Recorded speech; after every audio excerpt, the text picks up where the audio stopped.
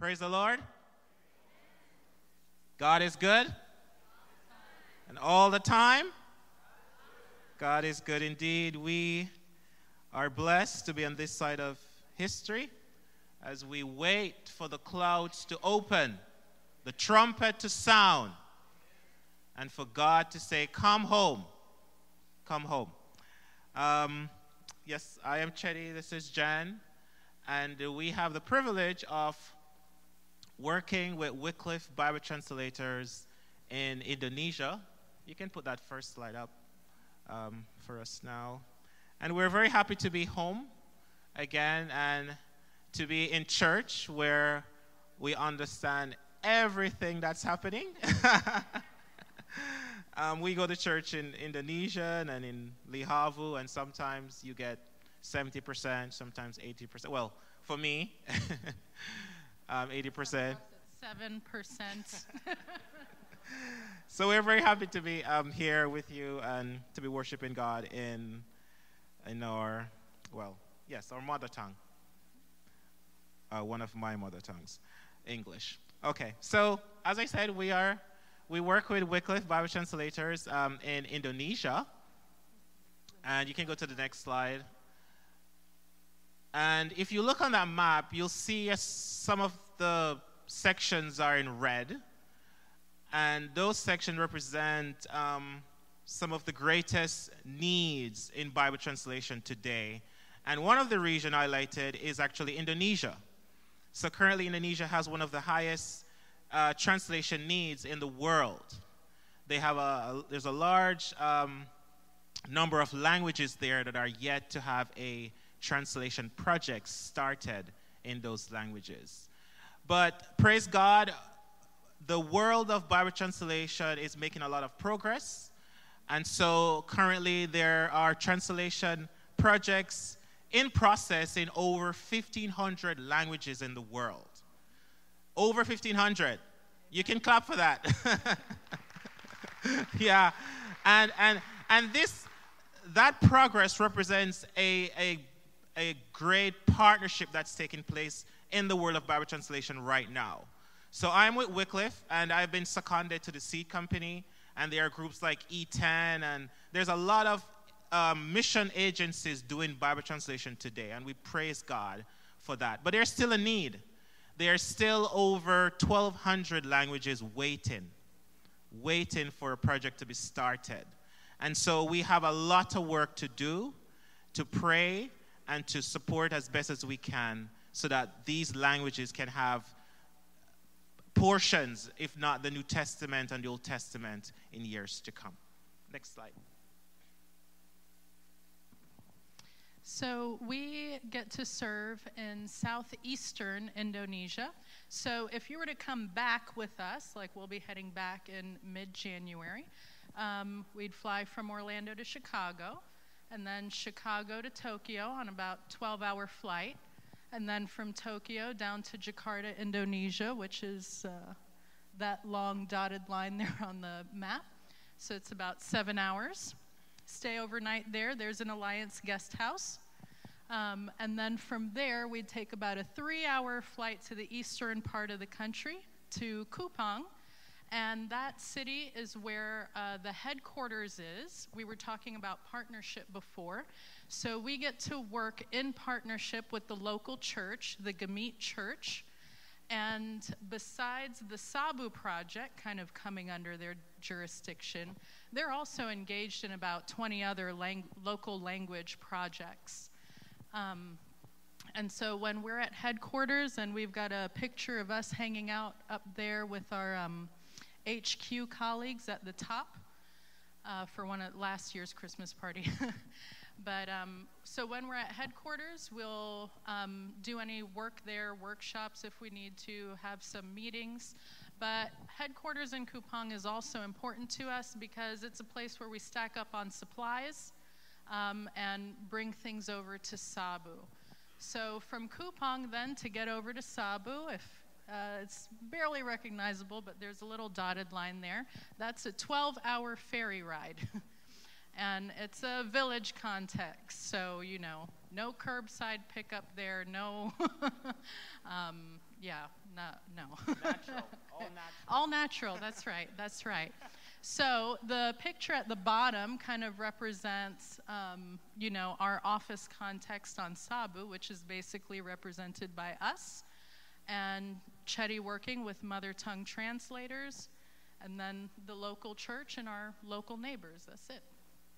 No international church, no other missionary expats there. Okay, next slide. Talk about your role. Okay, so our role right now is I work as a project facilitator for the Lihavu Translation Project. And what that means is I sit with the team and I advise them on issues having to do with exegesis and naturalness, accuracy, linguistic issues and things like that. I also have a second role now as a CIT, is a consultant in training. So I'm being trained to become a Bible translation consultant. And what that means is I help other teams with the final check before they publish with a book of the Bible or portions of a book of the Bible. So I sit with them to check their work. And it's been great so far, and I really thank God for giving wisdom to really understand his word and be able to help others in the work that we're all doing together in Indonesia. So especially in Christmas time, we remember that the word became flesh. God chose to become human, to make himself at home here on earth with us. And we just want to celebrate the ways that the word is being made clear and available in the Ministry of Bible Translation and on Sabu. You can go to the next slide. So recently we had the joy of celebrating the launch of the Joseph story in Lihavu. Some of you may remember us talking about this before COVID. And so it was really a joy to celebrate the publish of this portion of Genesis with the local church on Sabu. And now it's being distributed on the island. People can read it. And we're getting good feedback. You know, people are saying they're able to understand it. And we just praise God for using us to do this. This didn't exist in their language previously, and we thank God that we are a part of it. And I'll say in Indonesian, there are two different us's. So this is not a us did it. This is an us. Kita is what we say there. And so with all of us, with the Indonesians, with us, with our partners in Bible translation, with your prayers, as the family of Christ, the folks on Sabu can turn to Genesis 50, verse 20, and they can read it in their language that says, "You may have meant it for evil, but God worked it out for good." Praise the Lord.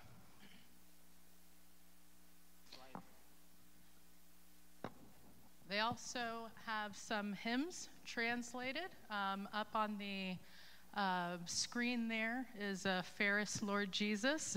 So the Gamit Church is a liturgical church, and they have their hymns as well. So some of them are Indonesian translated into the Lihavu language, and some like Ferris Lord Jesus, like I Need Thee Every Hour, Joyful, Joyful, We Adore Thee.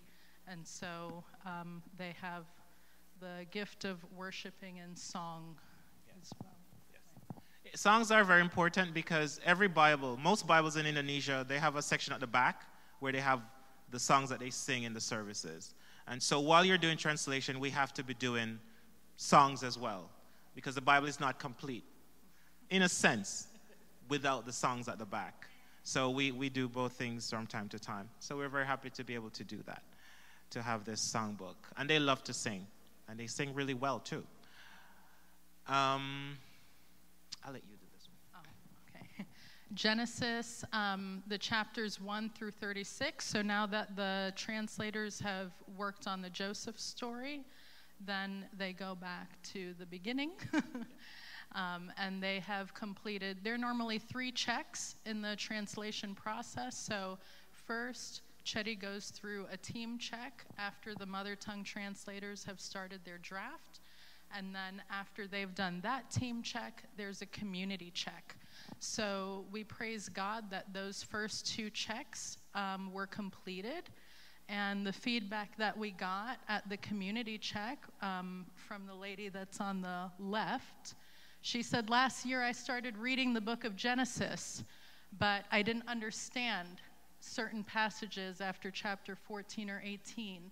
But when we read these chapters in Lihavu, I understood these passages. So where I did not understand the Indonesian Bible, I understood the Lihavu. And so our next step, amen, praise God, praise God. And so God's willing, when we get back, our hope is that the consultant check can be scheduled as soon as possible, and then the entire book of Genesis will be available, God willing, sooner rather than later. And the next slide. We also want to praise God for the gift of long-term visas for Indonesia. It's a real blessing, trust me. So we were able, with that long-term visa, to then have a long-term lease on a house on Sabu. So we are putting roots down now to be, because we sense that God's going to have us there for a while. And so we have a 10-year lease on that house that's in the picture there. And that's us sitting with our father, our host father. He's the one who owns the house, really. So we thank God for those 2 things, long-term visa and long-term lease, that we can start to be home, not have to think about having to leave every 6 months or ever so often. So we praise God for that as well. You can go to the, thank you. So one thing, just to share as a testimony, that has kind of been sinking in with me this season, and I'm sure others of you have experienced this as well, is that God's gifts don't always come easy. And I had the opportunity to do this exercise as part of a retreat where you acknowledge the places in life where you are sowing in tears, as it talks about in Psalm 126, I think. Okay, see, 126:5. Those who sow in tears will reap with shouts of joy. And Cheddy and I have been serving overseas with Wycliffe for 10 years. And there's been a lot of waiting and back and forth and lots of stories that we can tell. And in this season in particular, going back to Indonesia after my father passing away, and I was hoping that he'd be able to share in some of our experience, and it didn't work out like that. And in a context where when we're on the island and we're in the village and there's not a church or a small group that I can go to or hang out with other moms that I can understand, it gets lonely. And I had the opportunity to, just acknowledge before God the places where it's hard, where it can be discouraging, where it's 90 degrees and you're overwhelmed and you're at home with the kids while your husband's out from like 8 to 6 working on Bible translation. But also then, after spending that time with God, to take a moment and think about what does the harvest look like to you? What are you trying to reap with joy in your life? What are you working towards with God's help for the kingdom of God? And when they finished the consultant check of the Joseph story, and David, who's pictured on the far right, said, "I learned about Joseph. I gained many new insights.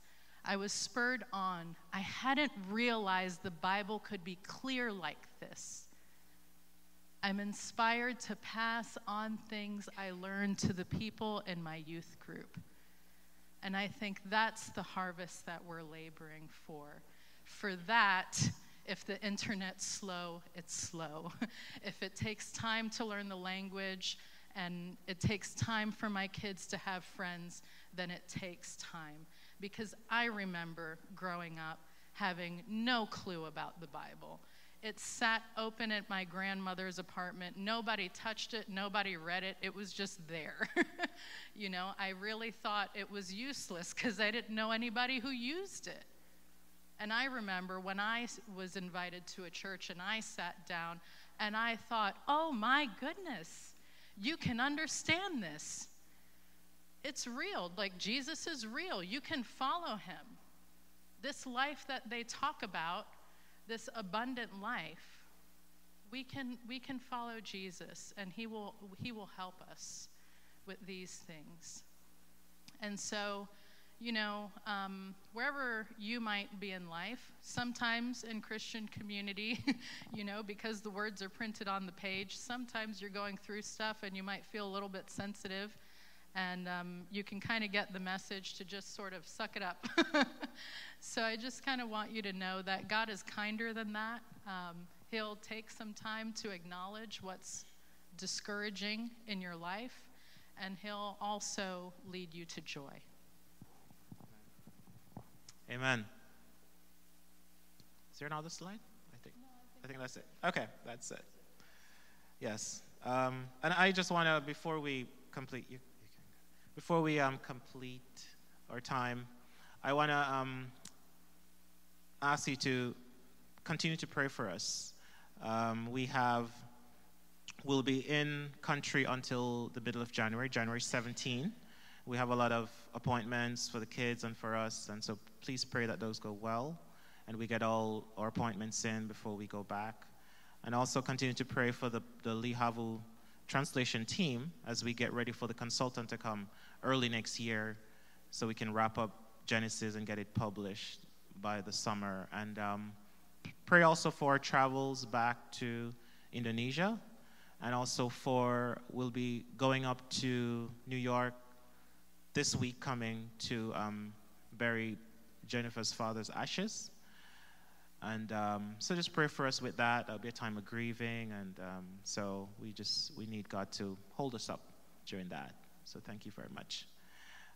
And Pastor Jesse gave us a lot of time this morning, as you can see.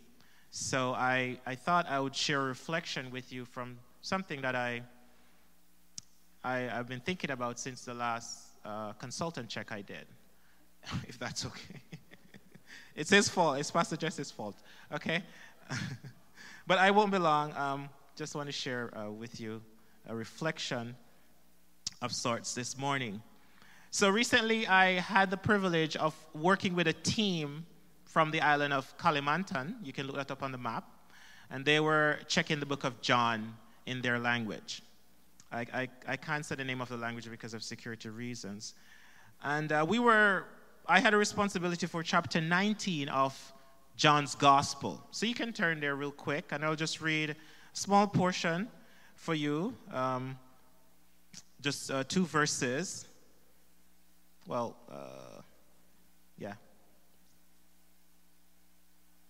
John 19, I'll read from verse 4. It says, "Once more Pilate came out and said to the Jews, 'Look, I am bringing him out to you to let you know that I find no basis for a charge against him.' When Jesus came out wearing the crown of thorns and the purple robe, Pilate said to them, 'Here is the man.' As soon as the chief priests and their officials saw him, they shouted, 'Crucify, crucify,' meaning to crucify Jesus. But Pilate answered, 'You take him and crucify him. As for me, I find no basis for a charge against him.' The Jews insisted, 'We have a law, and according to that law, he must die because he claimed to be the Son of God.' When Pilate heard this, he was even more afraid. And he went back inside the palace. 'Where do you come from?' he asked Jesus. But Jesus gave him no answer. 'Do you refuse to speak to me?' Pilate said.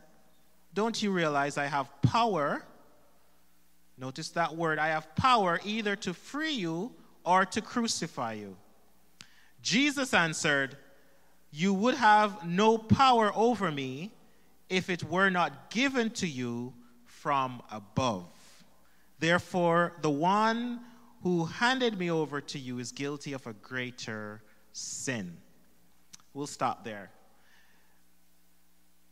When you're checking a translation, after you work with the team to check for accuracy and check for naturalness and things like that, you sit with locals from the community and you ask them questions about their translation to see if they understand. Sometimes things can be translated accurately, but it is still confusing to the locals. And so you have to make sure that when they read it, it is not just accurate, but it's also clear.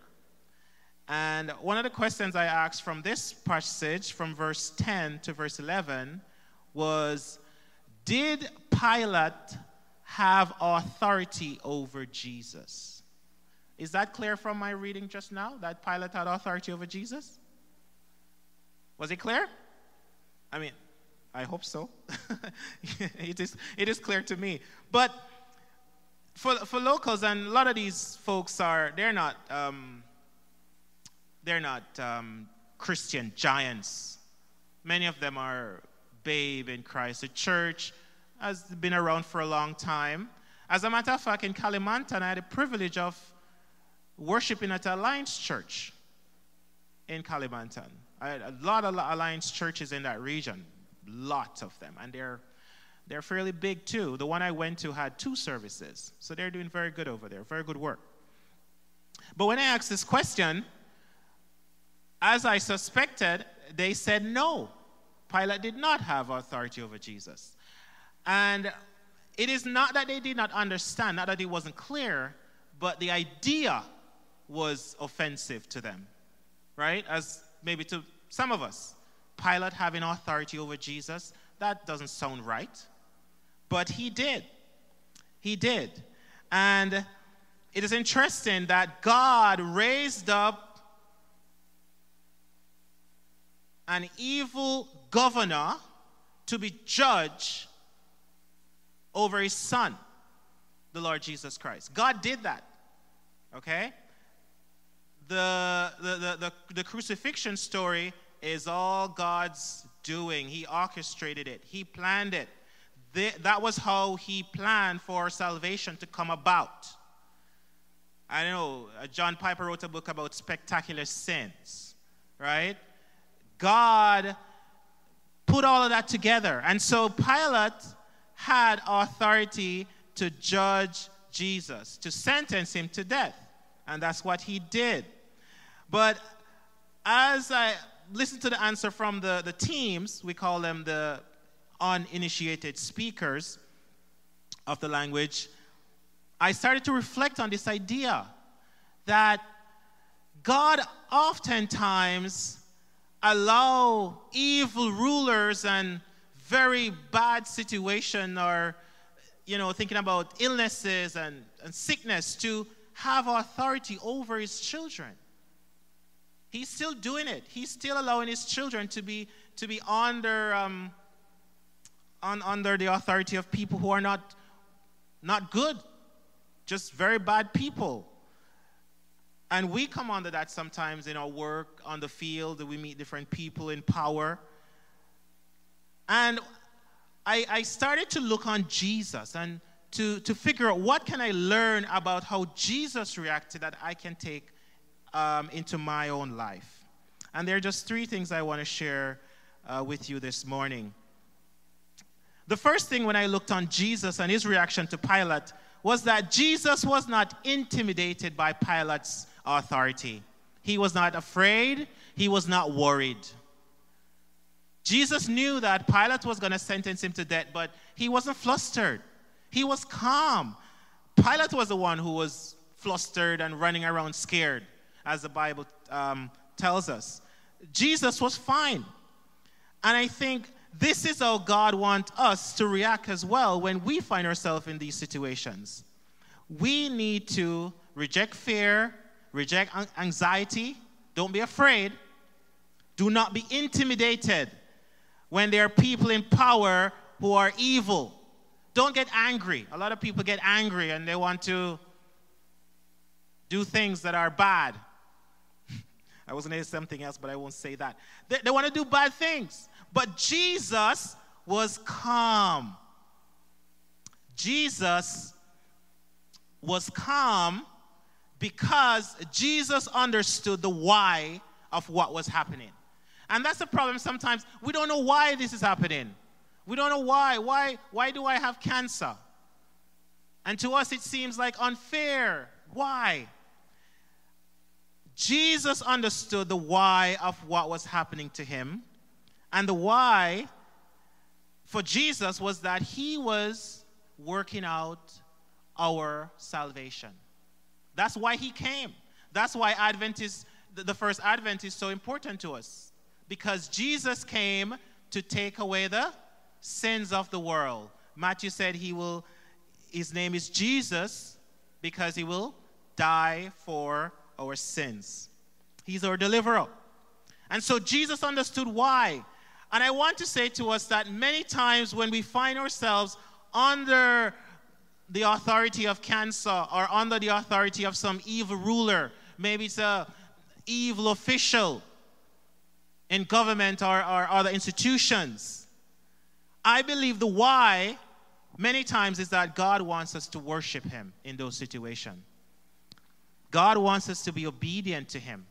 God wants us to seek to represent him with the best of our ability, with all of our strength and all of our might.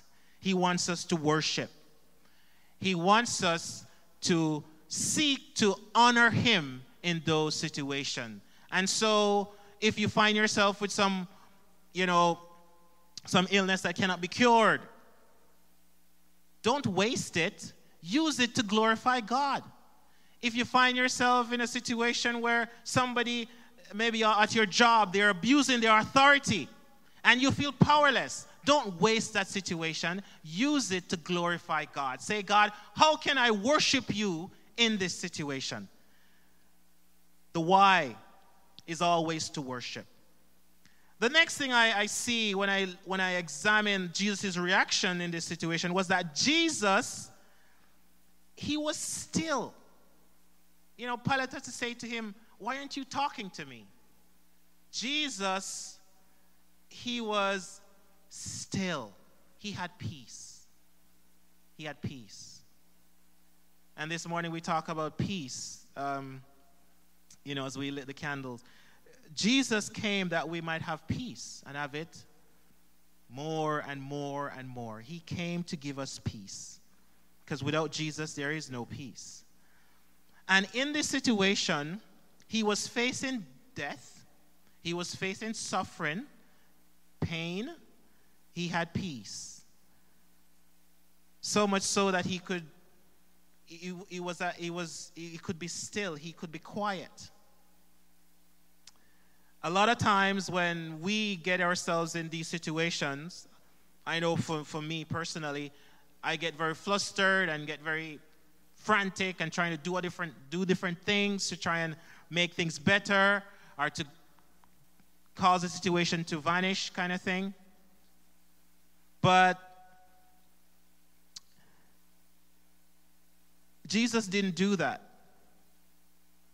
And I think it's because Jesus understood that he was not alone in that situation. And it is so powerful to see somebody whose life is being torn apart or their body is being ravished by pain and to see them being at peace. It is such a powerful thing. And I believe that is what God wants from us as his children when we go through these, we find ourselves in these situations. He wants us to be peaceful, not to be worried. He wants us to rest in him. Because the peace doesn't come from outside, it comes from God. It comes from knowing that we belong to God and that nothing can take us out of God. Nothing can take us away from him. That's where the peace comes from. It doesn't come from knowing that, oh, everything's going to be all right necessarily. It comes from knowing God, having a relationship with him. That's where the peace comes from. Dallas Willard said that with Jesus by our side, the world is a safe place to be. Do you believe that? With Jesus by your side, the world is a safe place to be. Sometimes, you know, when we talk to our family members and our friends and they said, aren't you scared to be living overseas and things like that? Aren't you afraid that something might happen to you? What if you get sick and you can't get to the doctor kind of thing? With Jesus by our side, the world is a safe place to be. We can have peace even when we're facing evil authority. We can have peace even when we are feeling the pain of some illness. We can have peace. We can have peace. And you know, sometimes God allows us to go into these situations in order to help us to be still, to be quiet, and to look to him. Because otherwise, you know, we'll be running around doing our own thing. But God wants to work out this peace in our lives, and he allows, whether illness or you allow people to abuse us or to do things that are not right in our lives, in our family's life, so that we will find the peace that we need in him. And the last thing that came to me from my reflection as I think about this, did Pilate have authority over Jesus, have power over Jesus? Is Jesus point to the fact that Pilate's authority is derived. It is derived. It is not, Pilate doesn't have any authority in and of himself. He only what God allowed him to do was he able to do. And this was just so powerful to me. The fact that every authority on this planet is derived. God is the one who issues out power and authority to others. He is the ultimate, he's the source of all power. He's the source of all authority. So he gives authority to governments, to officials. He gives authority to even the devil, as we see in the story of Job, to inflict pain and suffering on his people. And so if God gives authority for you to be afflicted, it means that God knows something about you that you may not know about yourself. But he has confidence in you to survive and to worship him and to have peace in that situation. And this was so encouraging to me. So encouraging to me. God is the one who is ultimately in control. And so nothing that comes our way will be able to separate us from God. Because God will not allow the devil or some unjust officials or any illness to bring us to a place where we are separated from him. He sent Jesus to die for us. He sent Jesus to suffer on the cross so that we would have life and life eternally. And so we can rest in God whatever comes our way, whoever persecute us. And I was talking to Tom the other night, and you know, we're reflecting on what's happening in the world and in America right now. And I see it. There's coming a day when the Christians, in this country, might very well be persecuted for being a Christian. There's coming a day like that. There's coming a day when maybe your elected official will put bans on you worshiping in the open air or even worshiping in churches. What are you going to do in those situations? You're going to pull on your First Amendment and you know, call for your gun? No, that's not necessarily what God wants us to do in all situations. He may just want you to be still, to be worshipful, and to remember that these authorities, they're not forever. Only God is forever. Their time is limited. That's why they like to show up themselves so much. But God is the one who has ultimate authority. And he sets up one person and he'll take down another.